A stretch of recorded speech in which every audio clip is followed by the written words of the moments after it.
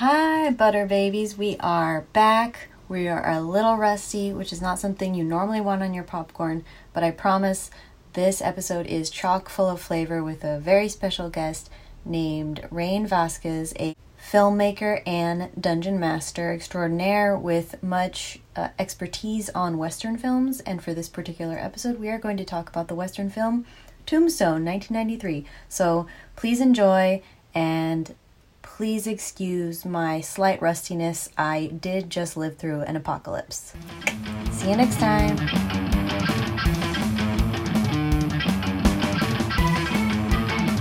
Hello, and welcome to Bring Your Own Popcorn, a movie podcast where we talk about movies, television, and just whatever the hell is on our mind.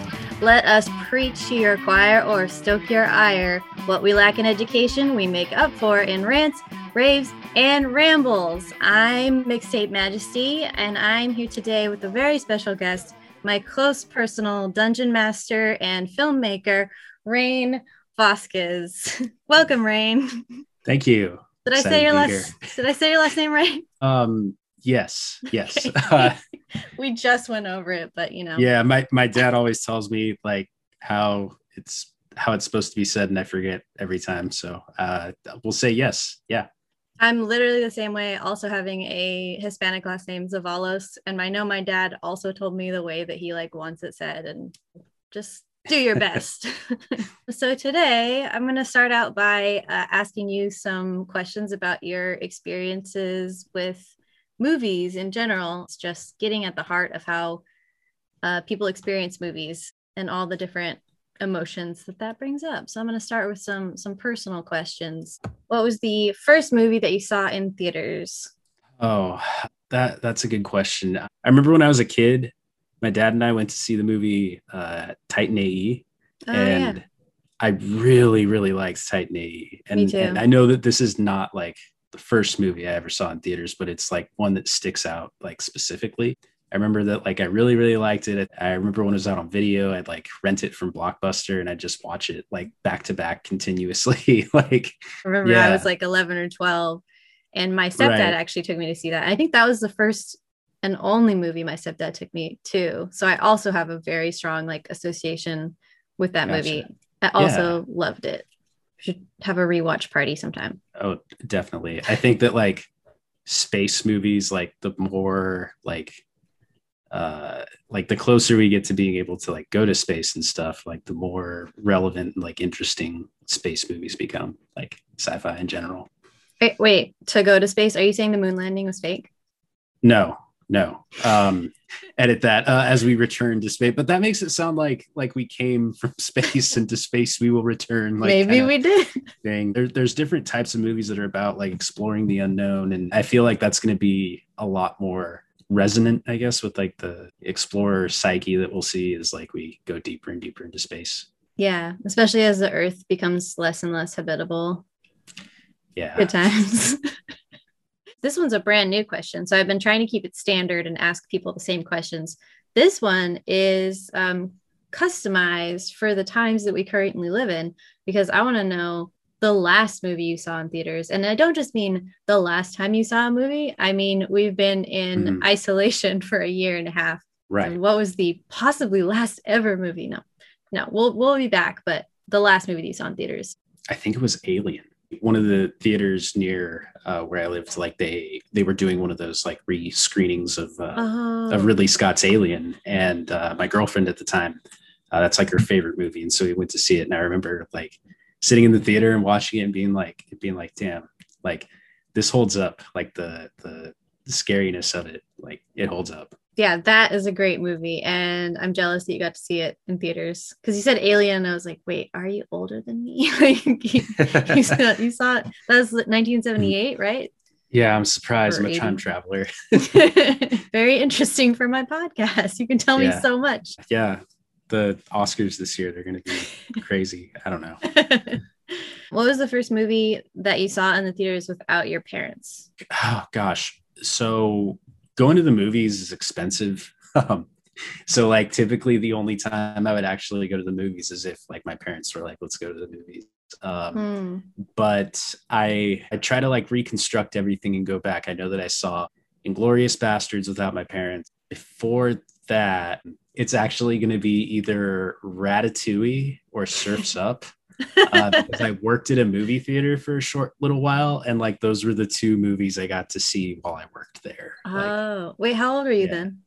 Gosh, I think it was like 16, 17. Oh, damn. Yeah. I worked in a movie theater from age 23 to 25. Gotcha. So slightly different experience, but I saw a lot of free movies. Yeah, I did not. Was that because you were only there for a little while, or? Yeah, I think I worked there for a summer, and then like there was some stupid stuff with a vacation that I had planned, and like they told me that I couldn't take the time off, so I quit because I could be like, oh, my part-time my part-time summer job, I can't go on vacation. Like, yeah, especially when you're 16. Fuck that. Yeah. Someone's already covering your rent. Take all your vacations you can. Yeah. The only thing that like made me sad about it is that like I was working in a movie theater, and I wanted to go to school for like film production. And so like it was like a cool job. It was perfectly aligned with like what I wanted to do in the future. And I like, got to see free movies and stuff. And it was more disappointing like that I had to quit that job to go to a vacation that I thought I cleared with them in advance. And it wasn't even like super relaxing, fun vacation. I was like volunteering at a summer camp and stuff. Oh, damn. It's just like, yeah, like it's not like I'm just taking off to go enjoy my leisure time. Yeah. Like, I don't know. Yeah. Did you try to go back though? Because from my experience at movie theaters, I feel like people did that all the time. They'd just be like, hey, bye, and then come back because it's so hard to find people to stick around. Yeah, I did try to go back. Oh, you did? I did, yeah. Applied there. And then I also applied to the Toys R Us next door. And the Toys R Us was like, we're going to give you 25 cents more over minimum wage or something like that. And like, damn. And then the movie theater called me back because they're like, oh, we don't have to like train him on anything. He already knows it. And then they wouldn't match the 25 cents. So I went to work at Toys R Us instead. You're wheeling and dealing when you were 16. You were like a seasoned businessman when you were 16. I mean, if they wanted to hire me, like all they had to do is give me 2 more quarters. Like, yeah. Cool. What is your favorite movie snack? For the movie theater? It's specific to the theater. Yeah. So I have the diabetes, so I like it.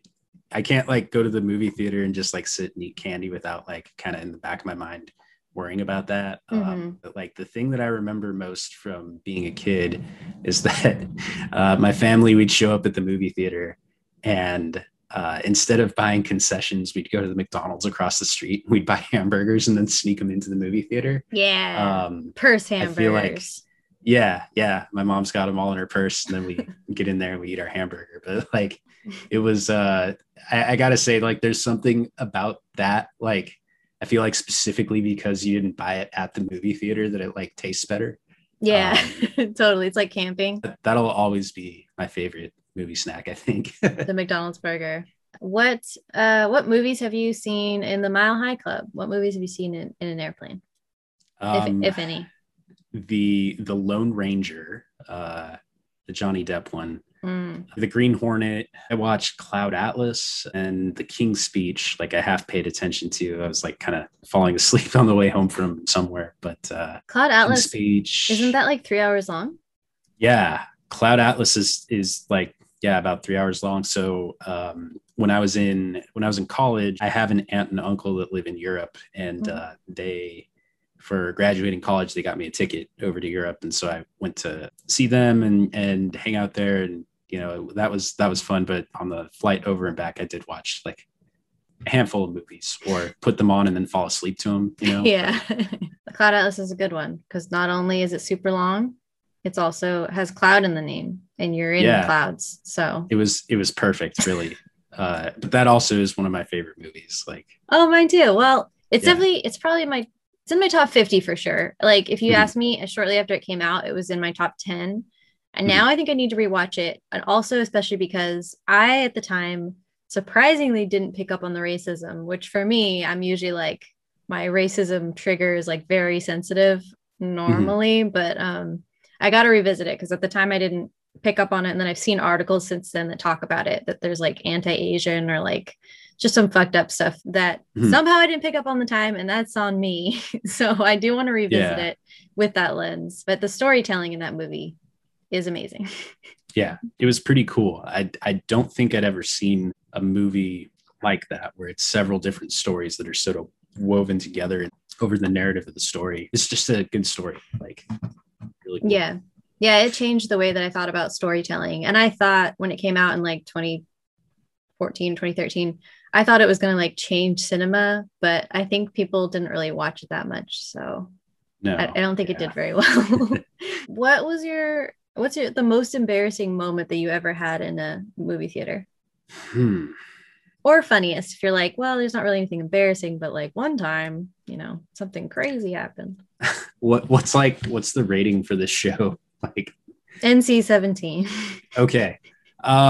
So when I was working at the movie theater, I definitely saw somebody giving somebody else a blowjob in the theater. And Dang. as far as like awkward situations, that's got to be one of them. Like, that just sounds like a shitty deal for the person giving it, because if they're doing that, then they can't even see the screen.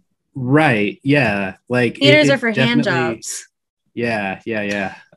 Oh no! Wait. Okay, this one was really funny. We went to see The Lion, the Witch, and the Wardrobe, and the guy sitting behind me, every time they said Aslan, the lion, he would go Aslan. What the fuck? It was so fucking stupid, but like me and my sister were trying so fucking hard not to laugh, like right in the middle of the movie.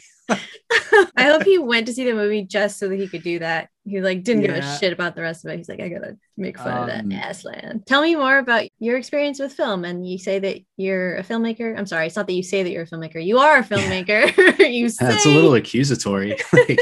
But all your films were made in Canada. No one's ever seen them. But just tell me more about your experience with film, what drew you to it, and all that. Back in the ancient times of 2007, I was looking to fill up an elective for high school, and they were offering a film class, which had never been offered before. And so I was like, yeah, I'll do that. And I just really ended up liking like the act of assembling footage into a movie. And I decided that I wanted to be a video editor. And so I started like, our school did like college tours. And so I went and toured like UCLA and USC and like a couple of other what were like, top film schools. I was not super attracted to like the idea, I guess, like of UCLA or USC, like being big schools where your merits, like graduating from there is like a big deal. And like it guarantees you like jobs and stuff like that. And it's like, that didn't feel right to me. And so I ended up touring a couple other colleges, and which nothing against people that went to USC or UCLA or anything like that. It just, didn't feel right to me. So I went to CSU Northridge and did a tour there. And I really liked the campus. I really liked what their program was about. Got my degree in film. Tried to be a video editor for a little while. I worked at a couple different companies, worked at ABC Family for a little bit on a freelance basis, worked for Funny or Die for a little bit, did some work for the Chicago Tribune, did a lot of video editing work, and just kind of tried to break into filmmaking. After about 2 years and not really getting much anywhere, like I was able to eke by just barely doing like freelancing. I just kind of decided to move up north. And so I came up to Sacramento and never really touched video editing again, or I haven't, at least since then. But I still enjoy doing it. Anytime I get like ideas for something stupid that I can make, I like to throw it together. If I'm lately, I've been getting into like making pizza. And so I made like a video one time on my phone just of like the process of making the pizza. And like I had a couple friends that did like the 10 by 10 film festival up here and stuff like that I helped out with. Just generally being kind of like a point person with like a little bit of experience and actually doing stuff that if like people have a question about how to do something that they can ask me about it, kind of thing. Is it something that you want to get back to? Yeah. I think about it a lot. It kind of feels like career wise, like the one that got away. And I do think about it. I was actually talking to a couple of friends earlier, and one of them asked the question, like, if you could go back in time and like tell yourself, like, all right, look, you're going to double down your effort on like this one thing and do it. And like, you will be successful at it. And like, you could guarantee success at something. They're like, what would you pick? And I was like, oh, video editing. Like, no, like I love my life, and the way it turned out now would be vastly different if I was a video editor, but I would absolutely go back and be a video editor. If I could guarantee that it would work out the way I wanted it to, that's what I would do. Yeah. Yeah. Cool. So we're going to get into the movie that we are talking about for this episode, which was brought up to me by you.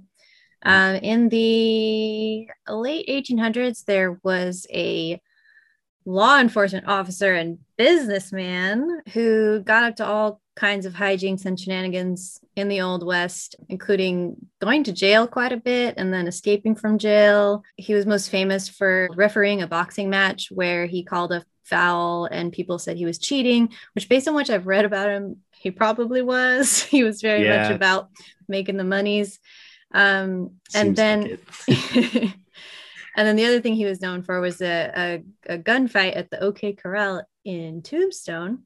However, he wasn't really known for these two things widely. It was like the people that were involved knew about it, but it wasn't like publicly widely known until this author named something wrote a book, Stuart something.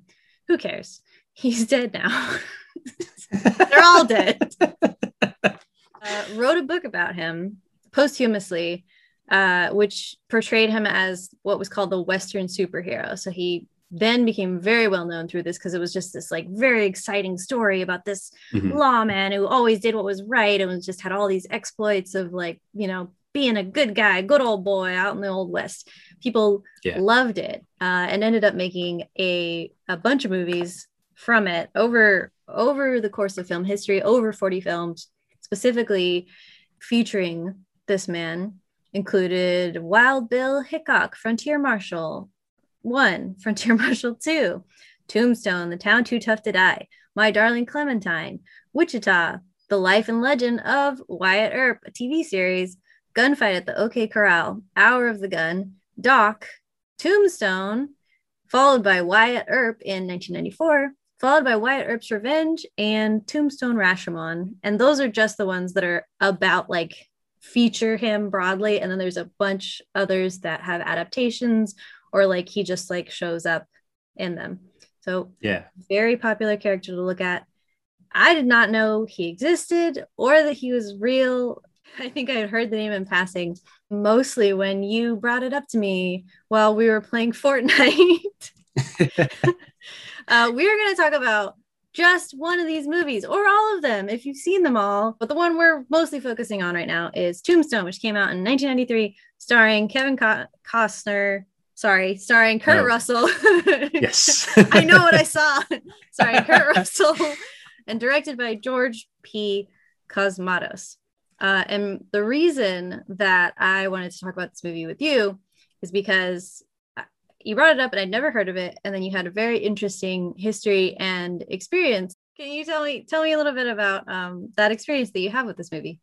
Tombstone is like the first Western that I can ever remember watching.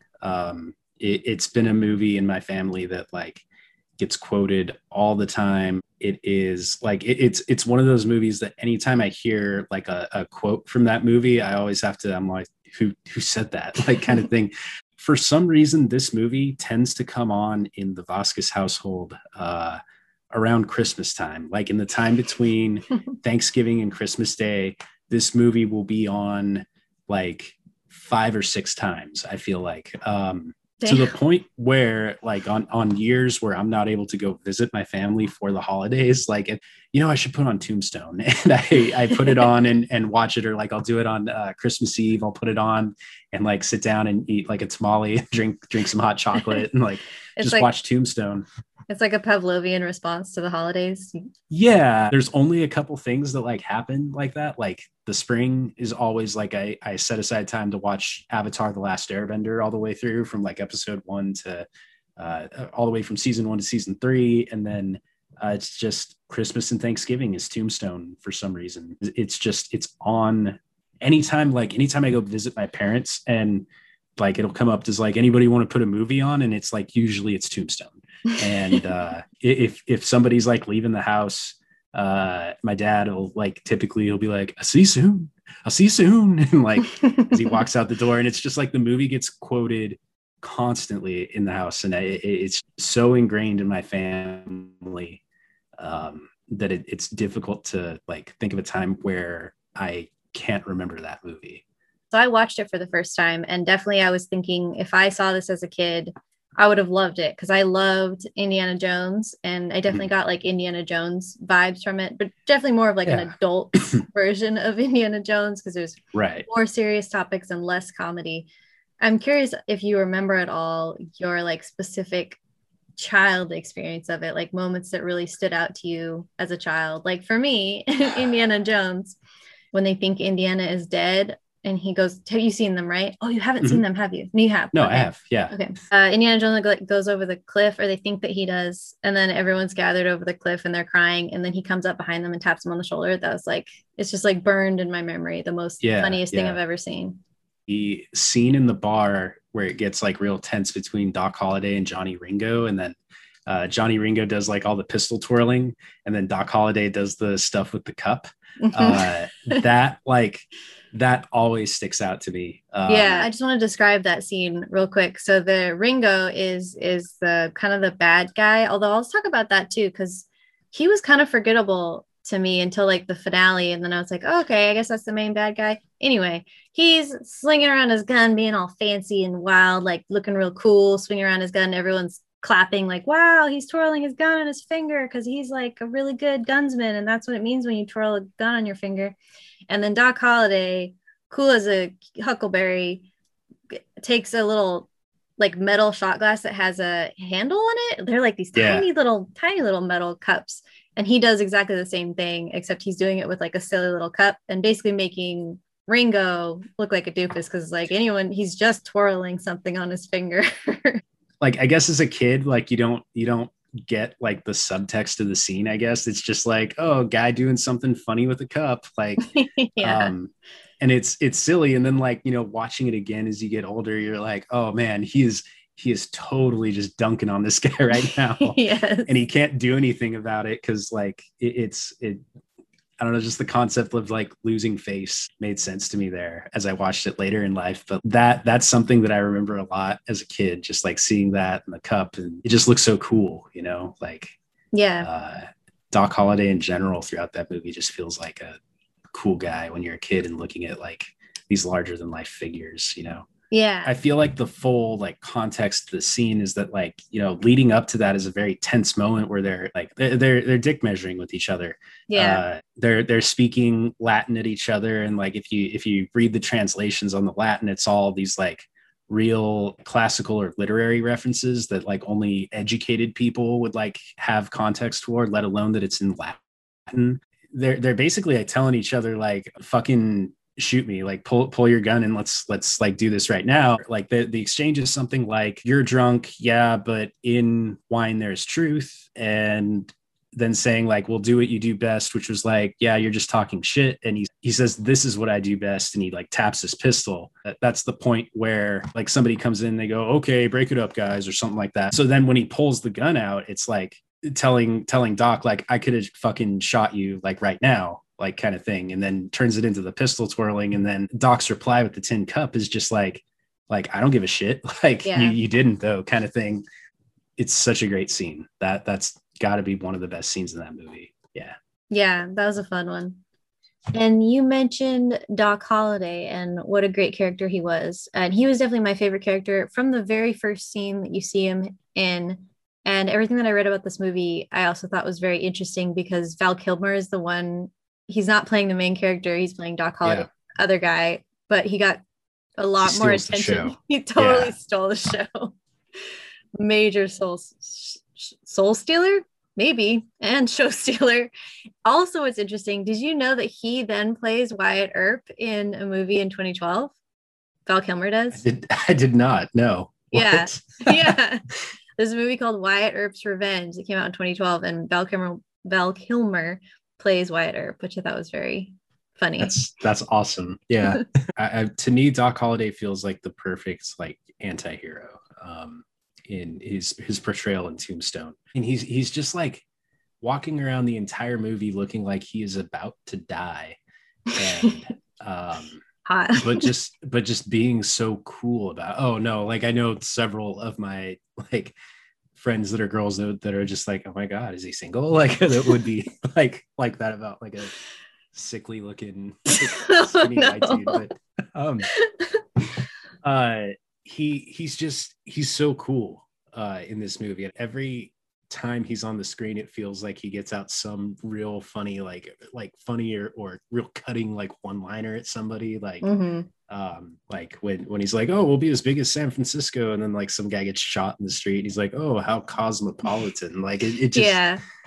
He's definitely in the ensemble of this Western, he's definitely the Iron Man or the Spider-Man. Like there's the everyman, like Wyatt Earp is very straight edge, taking himself very seriously, and Doc Holliday, whether that was, well, I mean, I don't know how accurate this was to his real life personality, but let's say it was, whether he was like that all his life or he became that way when he contracted tuberculosis and was kind of like, fuck it, consumption. Yeah, I'm gonna die anyway. Why not just like call people daisies and fuck around? Yeah, it's a very like it feels very goth, like cowboy goth. Cowboy goth. Yeah. Other thing I like about him, I personally like about him, I don't know if you'll agree, but the way that he talks, it's like Southern drawl, but it's very sexy.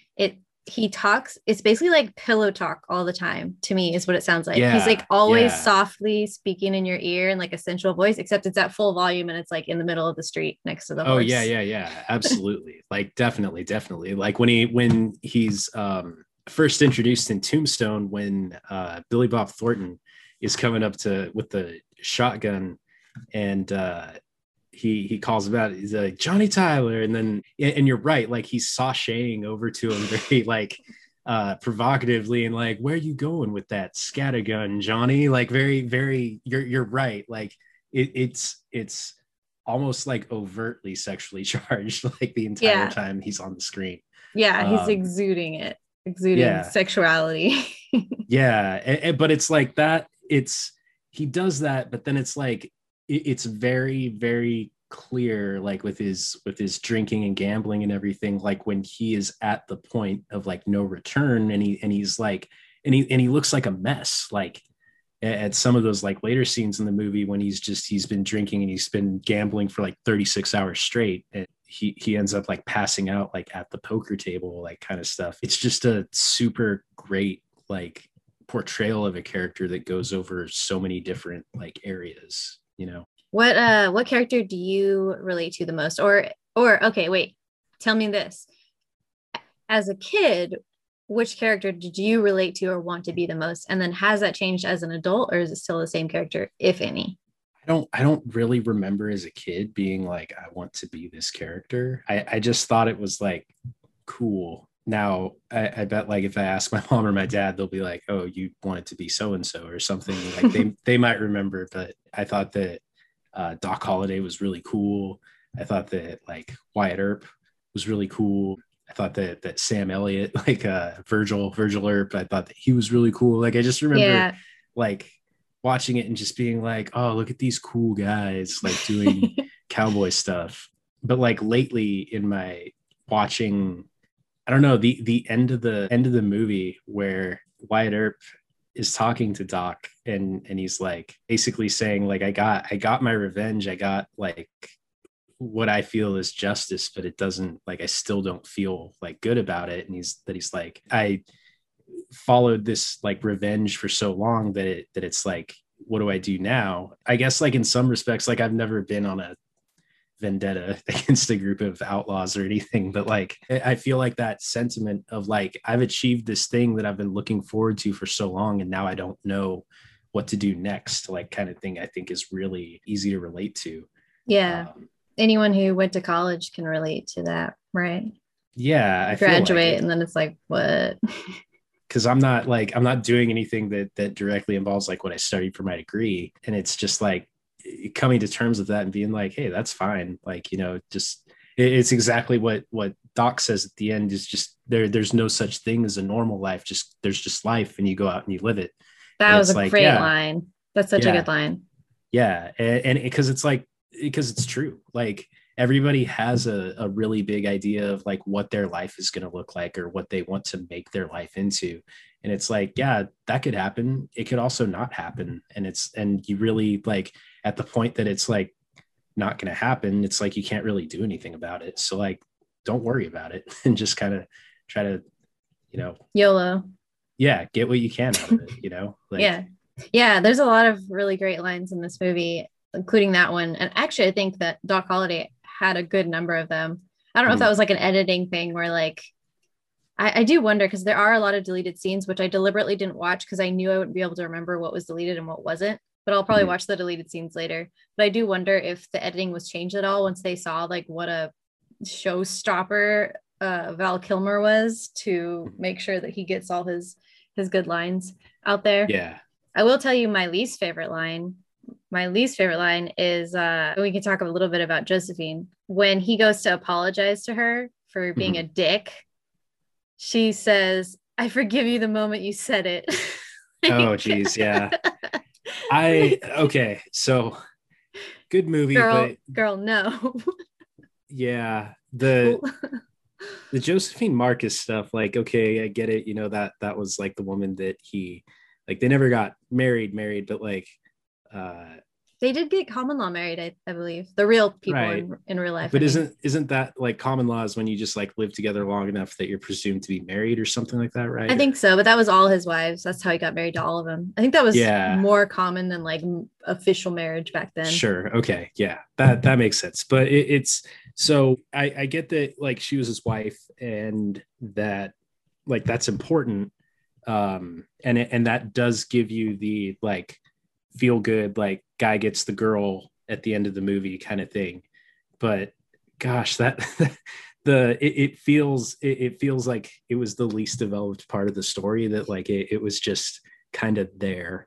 Yeah. And that was my least favorite part of the movie, is the ending felt like just a different movie. Like I was on board, like Western, Indiana Jones, Casablanca vibes. Like there's even like some noir like shooting and all that. And then the ending, it was just like, boom, I'm watching like just a 1990s holiday family movie. Yeah, just, like, right. Like in the snow. It's Christmas and it's snowing and room service and like it felt like a different movie. Like, yeah, and it's like it's almost kind of like it with a movie that I like think of whenever like somebody talks about Westerns. Like Tombstone is the first movie that pops into my mind. It just feels like it's such a strange ending to have. Like you can take out the fact that it's Christmas and you can take out the snow and you've got a Western movie ending there, right? Like, he rolls into town and they live happily ever after, right off into the sunset type of thing. Having it on Christmas and having it like snowing and being like that just makes it feel so much like we should see Ebenezer Scrooge like come out of his window and be like, boy, what day is it? Like kind of thing as well. Everyone like learned their lesson. Right, exactly. Just like in all Westerns, that's what happens at the end. It's a great moral tale where everyone lives happily ever after. That does bring me to another question I had for you, though, is like, because I have not seen many Westerns. I'm trying to even think. I've maybe seen 3, including this one. So what's your experience with Western films? Because it seems like you're someone, based on the picture hanging on your wall and the fact that you play Pancake Cowboy in Fortnite tells me that you may be something of a Western fan. Yeah. So that picture back there is one that my friend got me. It's you've got Clint Eastwood as the man with no name from The Good, the Bad, and the Ugly, or A Fistful of Dollars, and then you've got Toshiro Mifune from Seven Samurai. No, not Seven Samurai. Yojimbo. And, that's right. Those movies are so. A Fistful of Dollars is based on Yojimbo, which is in turn based on another movie called Buchanan Rides Alone, that was a Western. Not a lot of people know about that movie, and I only know about it because I read a lot of books about Western movies and stuff when I was in film school. So to answer your question, yes, I love Westerns. My dad grew up. My dad was a legitimate cowboy. Like he used to Vaquero? like yeah, vaquero. Used to rope. Used to like do bull riding, like calf roping, things like that. Like he went to college and learned like ag science and stuff, and he used to like run the lamb unit at Cal Poly. He's done a lot of agriculture like stuff, and he's done cowboy stuff. I remember like this. There's specifically like two movies with my dad. One of them is Tombstone, and the other one is Open Range that he talks about a lot. But those are like the two Westerns that like I really associate most closely with my dad. In college, like I was working my way through the IMDb top 250, and I watched The Good, the Bad, and the Ugly, A Fistful of Dollars, and for a few dollars more, like back to back. And I was just kind of like, whoa, like Westerns are really cool. And like even before that, like I liked Tombstone and I liked Open Range. And like when I was in film school, like the Coen brothers like True Grit came out, and I got to watch like a whole bunch of other ones in like my film studies class, that like some of them that just kind of got there was a writer, I think his name was like Frank Fenton, and he wrote a lot of those sort of noir, like pulpy, like type movies where, you know, she had legs all the way up to her neck, kind of like stuff like that. But then he wrote but then he also wrote a Western that was basically just one of those like heist movies, like heist hard-boiled detective movies that he wrote, but it was just set in the West. And like what's that called? Station West, that's what it is. The few Westerns that I've seen is Once Upon a Time in the West. Have you seen that? Yep. I assume, of course you have. Yeah. Classic Sergio Leone spaghetti Western. Yeah, that was so good. Just like truly a work of art. So I watched like a lot of spaghetti Westerns. And then I watched like a couple of the classic Westerns, like the Searchers and like High Noon. Started watching like Westerns made in different countries. So you had like Sukiyaki Western Django, the what's it called? The Good, the Bad, and the Weird. Like, so that one's in Korea, like Sukiyaki Western Django's in Japan. And then you said something about Tombstone Rashomon, which I was like, I'm kind of like, wait, what is that? Because I've never heard of that. And now I kind of want to watch it. So I have a feeling it's going to be. It's from 2017. From the cover, it looks American. Let's see here. It is American. Gotcha. I don't know what the heck's going on with it. Oh, it's done in the multiple in the style of Akira Kurosawa's Rashomon. Yeah, that sounds interesting. That's pretty cool. I'm gonna have to check that out. Yeah, sounds like a movie night. Lately, I've been watching Westerns that are from like, I guess like a different point of view. So like the series Godless on Netflix is about a town in the Old West where every man in the town dies. And so it's just a town full of like women on the frontier. And then they get visited by like a group of outlaws, and they end up like having a big shootout with all the outlaws at the end of it. And it's that sounds awesome. It was pretty cool. Like I was super into it. And then there's another one called The Wind, which is like a Western horror where this lady's like living out on like out on the plains, like by herself. I haven't seen it yet, but it looks really cool. There's just a ton that I need to check out that I just haven't made the time to really check out just yet. Yeah, that sounds really interesting too. So if you had to make a top 10 Westerns, do you know approximately where Tombstone would fall? Or is it hard to say because you grew up with it? I mean, I'd say it's in the top 3, like somewhere there. And it's like, I'll be honest, like it's purely like I've had discussions with a lot of people about whether or not Tombstone is a good movie. And I think it's a good movie, obviously, but like it's for me so much that like the idea of whether or not it's a good movie doesn't factor into my head just because of the like nostalgia that I get from watching it, like the waves of nostalgia that I get from seeing this movie, and like pretty much doing like a quote along with it, like every time I watch it, you know? Yeah, that's how I feel about Star Wars. I will not claim to be able to tell you whether or not A New Hope, Empire Strikes Back, or Return of the Jedi are good movies or not. I can't objectively tell you that. I love them, and that's all I can say. Yeah. I've been watching them over and over since I was 5. So like I can't be objective. I'm gonna go over some like fun facts about the movie that I wrote down. Something that was interesting is the director George P. Cosmatos. He started making movies in Italy. Do you know anything about him? I don't. No. Okay. Well, he started making movies in Italy in the 70s. And he had some success there, and I think ended up winning some awards there. And they were all they were like war dramas. Like there was one about World War II. There was one about, it was called Massacre in Rome, and it was about a real massacre in Rome. So he was very experienced in depicting like high action, high murder, stuff like that. So I can see how that prepared him to make a film like this. Yeah. And you can see that. I think that comes out most in like the Creek ambush, like where they get ambushed by the cowboys, and then it's like a real hopeless kind of situation, but it feels very war movie, that part of it. Oh yeah, that totally does. And then he went to Canada and he made a horror movie called Of Unknown Origin, which won 2 awards. So he really had like, just out of the gate, every movie he made was just like getting accolades. Which then ended up, then he made Rambo First Blood Part 2, which people still loved too. I don't know if it won any awards, but he did Cobra and Leviathan, which I feel like I should know, but I don't. And then he made Tombstone. And then he made a movie called Shadow Conspiracy in 97, and just like, I don't know if he retired, but that was his last movie. And then he lived out the rest of his life not making movies, which I just found that super interesting. He just like out of the gate, boom, just like made all these like gems and then just quietly went away. Man, that's weird. Yeah.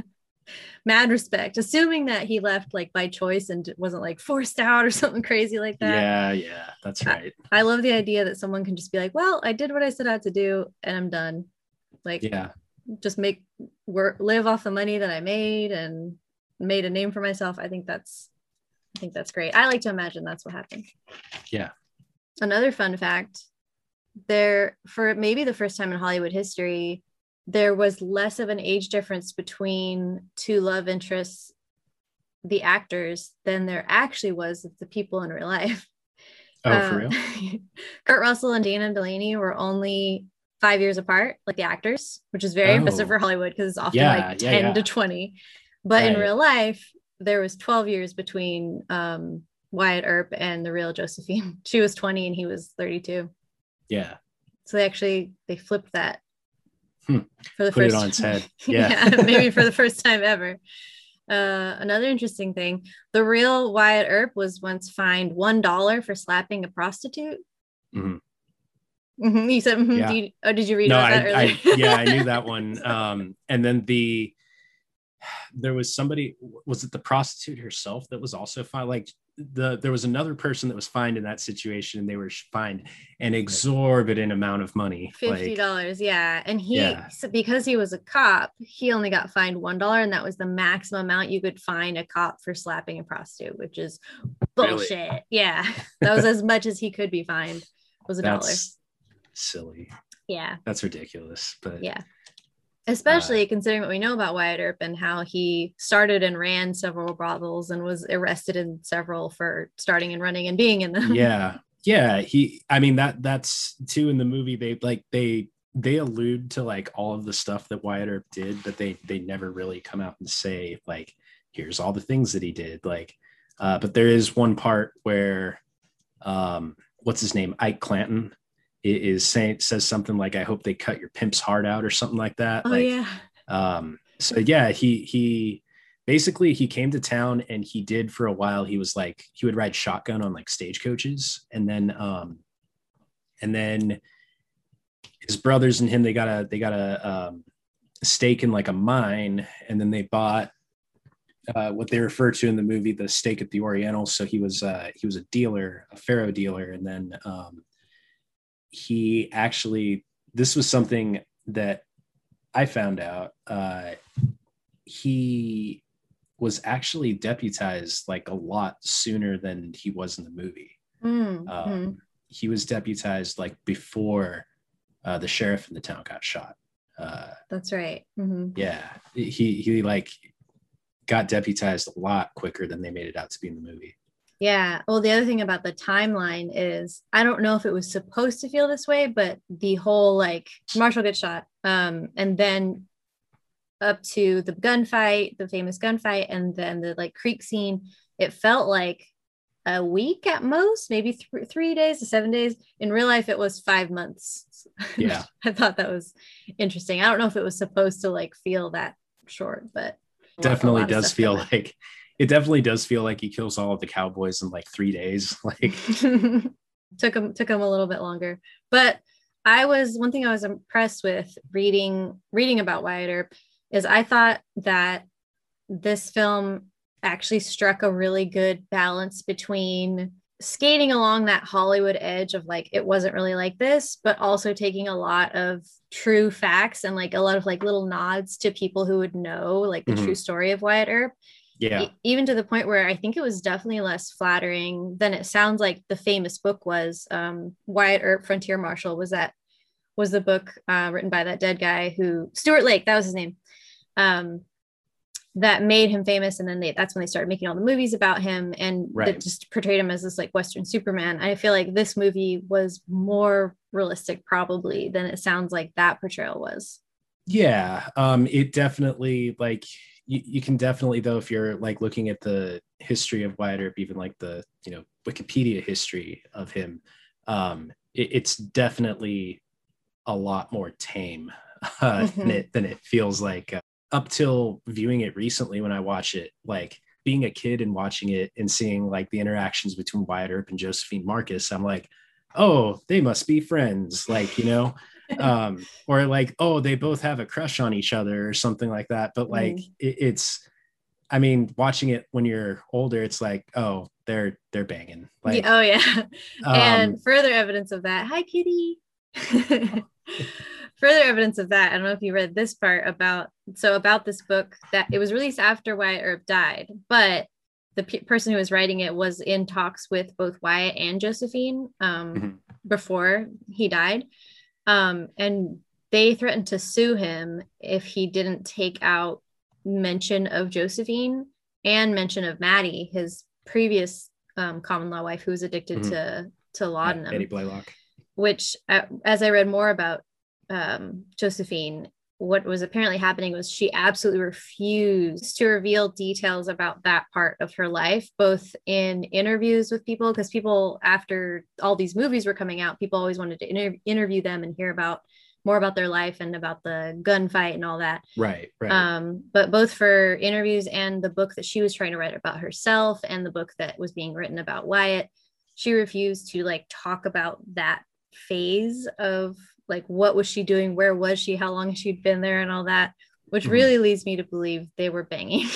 They were definitely banging when he was still technically with Maddie. But it's like watching the movie now, it's like, oh, that mare's in season, well, let's go run them through it's like, okay, that blatant. Like I'm just kind of like, good euphemism. Yeah, they ran the horses through the pasture. Yeah, but like even in that, it's that like thing about like how women are depicted as like seducing men to like cheat kind of thing, because he's like, well, I guess we better separate them, and she's like, nope, let's go run it out of them kind of like. And it's like, okay, like, wow, you're an oak, Wyatt, like every time he sees her he's like mad because he's like, damn it, like now that she's here I have to bang her, who would stop, like who could fault me? And it's it was that, and there was one other thing that like watching it later, I was like, oh, this means this kind of thing. The card game Faro is like notoriously easy to cheat at for the house. Like it was like the game was so popular because the odds on paper worked out like just barely in the house's favor. So it was like conceivably the easiest game to like win at if you were like playing, but it was also very easy to rig and cheat if you were the house. So it was like never in the player's favor. But I mean, so like there's a lot of stuff that it's like, well, Hollywood does a good job of like making it look like he's a good guy. But there were most likely some things in his life that were not great. Yeah. I would love to see the gritty reboot of that, the way that's kind of gotten in vogue because of the whole Batman gritty reboot. And then for a while they were just doing gritty reboots of everything and they kind of all sucked, but it was still interesting to see that like take, I don't know, almost like a honeymoon period of America and its superheroes and it's like happy fairy tales was that period had like ended and we're like, but what about if it was like real life? But of course it wasn't really like real life. It was like, what if it was like really dark, the dark Hollywood version of it? Just make everything noir because that's how we all feel right now. I would like to see like a Western that was more like that. Yeah. I bet you that's what Tombstone Rashomon is. Oh yeah. Oh man, now I really want to see it. Yeah, it really does. Like even the soundtrack to the movie feels kind of fairy tale-ish, like in a little way. It's like it's definitely got the what's it called, like the Western elements to it. But like when they're first coming into Tombstone and it's or when they're first coming into Tombstone and the music that plays, like Josephine Marcus's theme that plays when they like meet and stuff feels very fairy tale-y and probably by like design because it's they're coming into town for like a new start in life and so that has like kind of that magical feel to it. And then I mean I remember you texting me like Manic Pixie Dream Girl about Josephine. Oh yeah.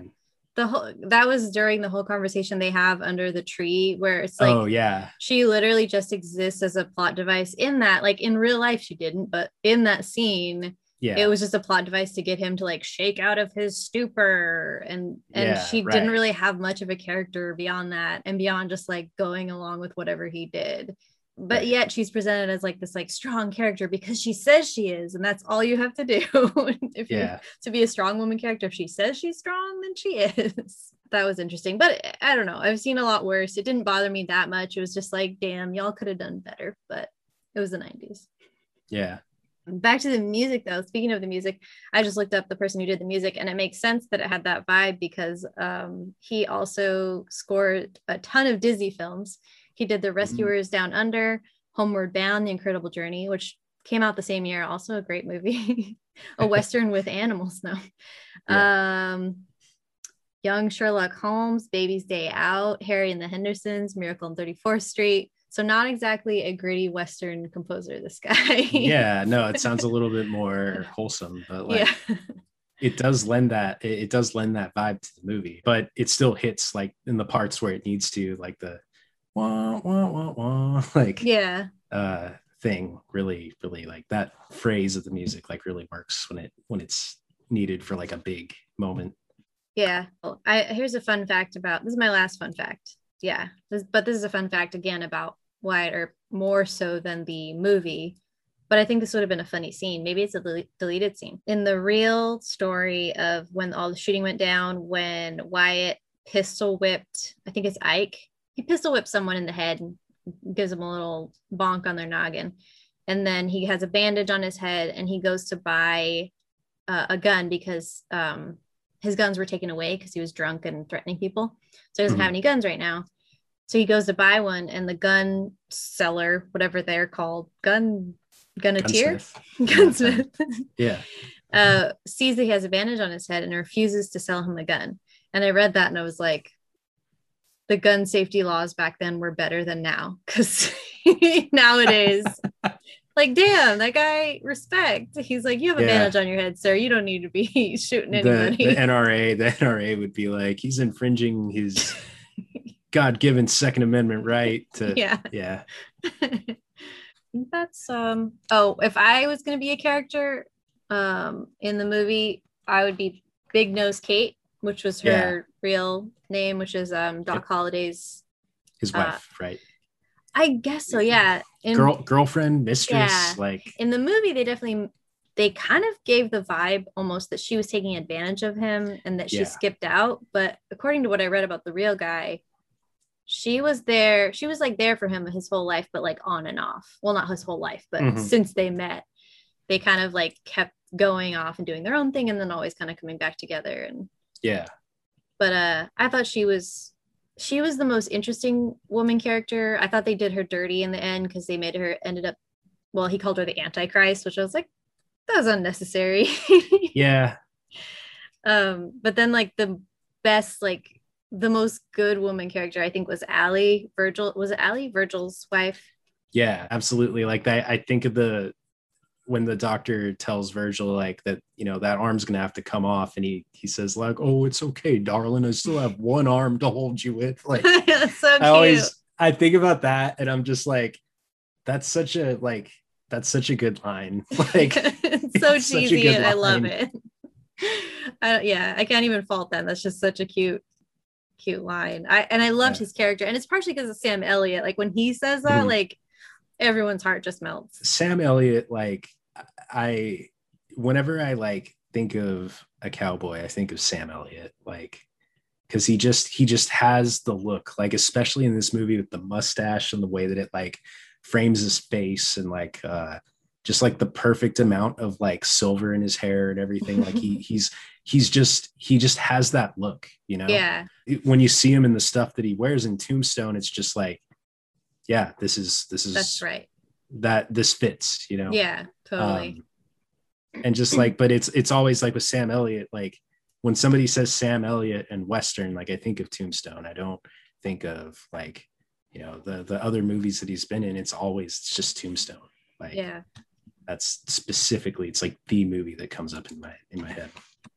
Cool. I think we'll start wrapping up here. Any last thoughts or feelings that you would like to share with the world about Tombstone 1993? You should watch it. If you haven't watched it, you should watch it. It's if you like Westerns, like you've probably already seen it. If you don't like Westerns, like maybe give it a shot. Like maybe you'll find something that you do like in it. It's just it's a good movie. It's a good Western. I agree with the idea that, yeah, if you haven't seen a Western, I think this is a great one to start with because it's pretty fast paced. There's someone for everyone in it. I agree. You should watch it. Yeah. Cool. This has been Bring Your Own Popcorn. Bring your own popcorn.